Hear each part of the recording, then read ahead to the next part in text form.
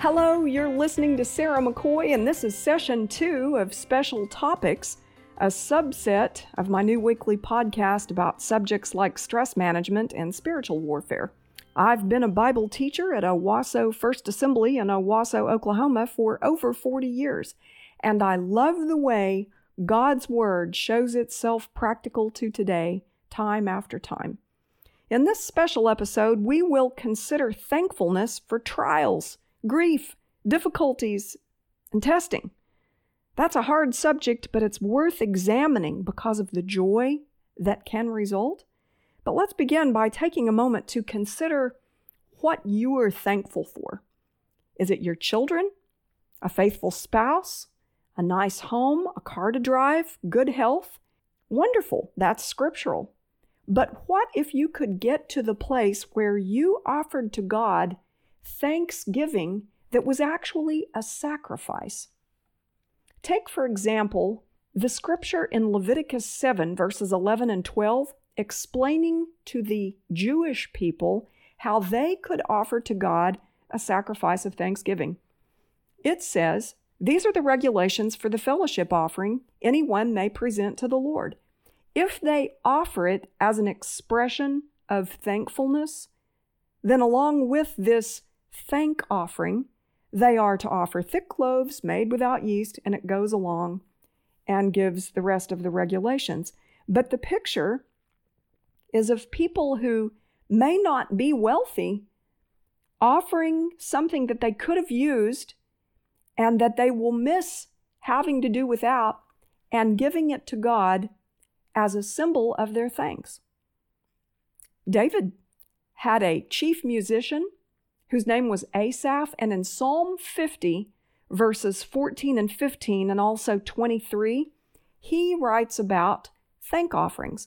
He says, "Sacrifice thank offerings to God, fulfill your vows to the Most High, and call on me in the day of trouble. I will deliver you, and you will honor me. Those who sacrifice thank offerings honor me, and to the blameless I will show my salvation." Psalm 116:17, "I will offer to you the sacrifice of thanksgiving and call on the name of the Lord." A sacrifice. Go to the New Testament, Hebrews 13:15. And we see him talking about a sacrifice of praise, which isn't exactly the same as thanksgiving because it's acknowledging who God is, even when it's difficult. But in the Amplified, we get the sense that this is out of a thankful heart. "Through him, therefore, let us at all times offer up to God a sacrifice of praise, which is the fruit of lips that," and here we go, "thankfully acknowledge and confess and glorify his name." A good example of that in a story in the Old Testament is the life of Jonah. You might remember that Jonah was a minor prophet, and there is a 4-chapter book at the end of the Old Testament named after him. He's also mentioned in 2 Kings 14, 23 through 5. He was from the small town of Gath-Hepher, just to the west of the Sea of Galilee, a prophet to the northern kingdom of Israel around 760 BC, and God called him to go and preach to the wicked city of Nineveh, the capital of the Israelites' enemies, the Assyrians, and proclaim that God was getting ready to pronounce judgment on them. But Jonah feared that the Ninevites might repent, and he didn't want them to experience God's mercy. So instead of traveling that 550 miles up to Nineveh immediately, he went almost due west instead of northeast, got into a ship leaving from the seaside town of Joppa, and headed across the Mediterranean Sea towards what is now modern-day Spain, the city of Tarshish. Well, you probably remember that God sent a terrible storm, and the ship almost wrecked. And the mariners, in their fear, finally agreed to toss Jonah overboard to save their own lives after they discovered from talking to Jonah that this came about as a punishment on him. Then God prepared a great fish, the scripture says, which may have been a whale, to swallow Jonah, and he was alive in the gut of that animal for 3 days and 3 nights. So then we get to Jonah chapter 2, and Jonah has thought things through over those miserable 3 days and 3 nights in the slime and with nothing to eat or drink and the thick darkness and the fear. And he prays, I called out to the Lord out of my distress, and he answered me. Out of the belly of Sheol I cried, and you heard my voice. He goes on to describe some of his suffering. In verse 5, he says, the waters closed in over me to take my life. The deep surrounded me. Weeds were wrapped about my head at the roots of the mountains. But it's interesting, when you get to verse 9, he says, but I, with the voice of thanksgiving, will sacrifice to you what I have vowed I will pay. Salvation belongs to the Lord. What would he have to thank God for in that circumstance? He nearly drowned. He was scared to death. He was completely miserable. And if he did get delivered from that circumstance, he was going to have to do the difficult job of traveling 550 miles to preach to a group of people that he hated. I, with the voice of thanksgiving, will sacrifice to you. Right after he prayed that, the fish vomited Jonah out on the shore. He did go and preach to the Ninevites. They did repent, and God showed them mercy for another 100 years or so. The point is, he thanked God when he didn't feel like it. Same thing in Psalm 69. Psalm 69's author may have been David, maybe it was Hezekiah, maybe it was Jeremiah. It's a long psalm, but it starts out, save me, O God, for the waters have come up to my neck. That kind of sounds like what Jonah was saying, except now it's symbolic. He says, I sink in deep mire where there is no foothold. I have come into deep waters, and the flood sweeps over me. He goes on, more in number than the hairs of my head are those who hate me without cause. Mighty are those who would destroy me, those who attack me with lies. So Jonah was in his circumstance because he disobeyed God. But the writer of Psalm 69 is apparently a victim, an innocent victim. You get down to verse 19 and he says to God, you know my reproach and my shame and my dishonor. My foes are all known to you. But when you get to verse 30, it gets extra interesting in the light of what we're talking about. He says, I will praise the name of God with a song. I will magnify him with thanksgiving. Why? You just said you were in despair. You said you had no comforters. You said they gave you poison for food. Why would you be thanking God in this circumstance? Maybe praise him. Maybe say, God, you're worthy no matter what. You're the God of all the universe, the one that was, is, and will be. But what is there to thank him about? Verse 31, this will please the Lord more than an ox or a bull with horns and hoofs. When the humble see it, they'll be glad. You who seek God, let your hearts revive. For the Lord hears the needy and does not despise his own people who are prisoners. So he's saying here, a good result will come from me esteeming God and what he is doing in my life, even though it's difficult and I'm suffering. Go to the New Testament. Now we have Jesus at the Last Supper, celebrating the Passover with his disciples, knowing that he's getting ready to go to Gethsemane, he's going to be arrested, and he's going to go to the cross. Luke 22. When the hour came, Jesus and his apostles reclined at the table, and he said to them, I've eagerly desired to eat this Passover with you before I suffer. For I tell you, I will not eat it again until it finds fulfillment in the kingdom of God. And now here we go, verse 17.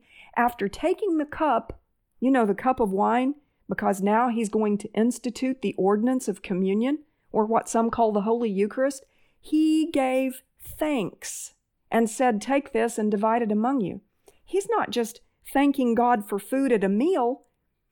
He is showing them this wine and saying, this is my blood. He knows that he is getting ready to shed his very blood. He's going to be nailed to a cross. He's going to be beaten. He's going to wear a crown of thorns. How could he thank God for that? Verse 18, for I tell you, I won't drink again from the fruit of the vine until the kingdom of God comes.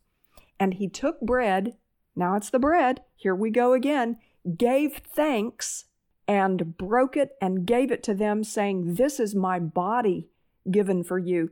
Do this in remembrance of me. How could he, anticipating the horrible torture that would break his body, hold that bread up and thank his heavenly Father for it before he passed it around to the people? The answer is simple. It was going to be worth it to go through that because God would bring something good from it.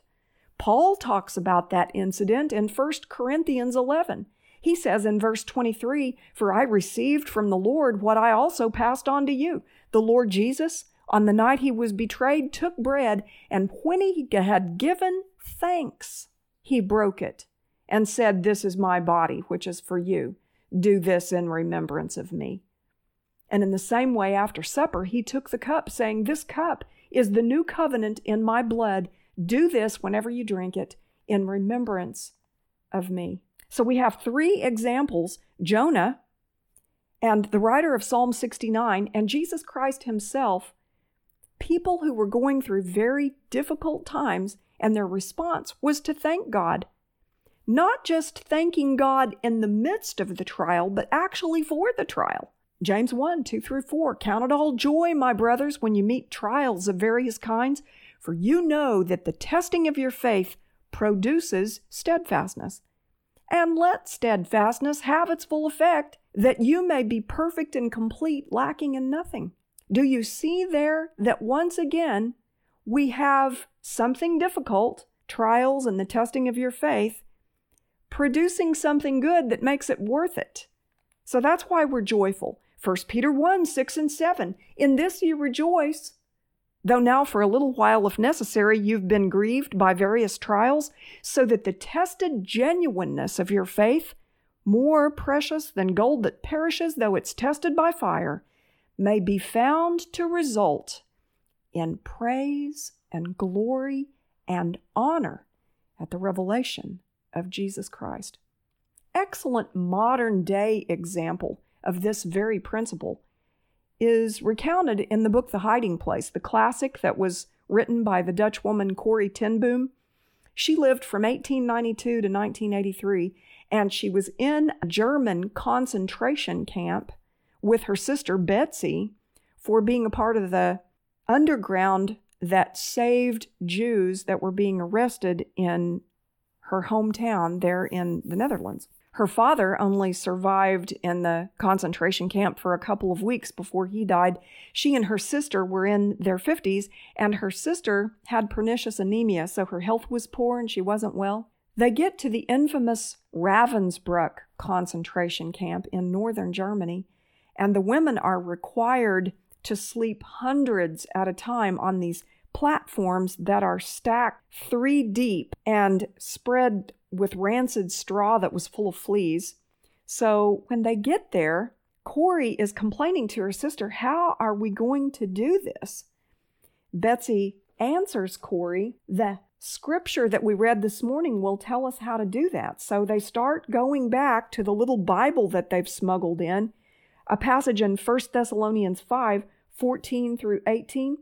Comfort the frightened, help the weak, be patient with everyone, see that none of you repays evil for evil, but always seek to do good to one another and to all. Rejoice always, pray constantly. And here we go, verse 18. Give thanks in all circumstances, for this is the will of God in Christ Jesus. So Betsy encourages Corrie to thank God for the misery that they're going through there, and for the things that they can count as blessings while they're there. So they start out and they thank God that they're there together and that they have a Bible with them and that it's crowded. Betsy explains to Corrie, well, because it's crowded, a lot more people will hear when we share Christ. So Corey could see that, and she thanked God for that. But then Betsy went on to thank God for the fleas. And Corey was astonished. She said, there's no way God can make me grateful for a flea. But Betsy corrects her. The scripture we just read says, give thanks in all circumstances, not just in pleasant ones. Fleas are a part of this place where God has put us. And so they stood there and they gave thanks for the fleas. Well, it turned out, they found out later that the guards specifically avoided that barracks because they didn't want to be bitten by fleas. And it gave them much more freedom and opportunity to share Christ and read the Word and pray with people as a result. So Betsy bowing her head and thanking God for those miserable fleas was actually right on target and according to the will of God. Ephesians 5:20, giving thanks always and for everything to God the Father in the name of our Lord Jesus Christ. It doesn't just say, and in the midst of difficult circumstances, thank God. It says to thank Him for everything. That might mean physical difficulties. Are you sick? Do you have a chronic condition?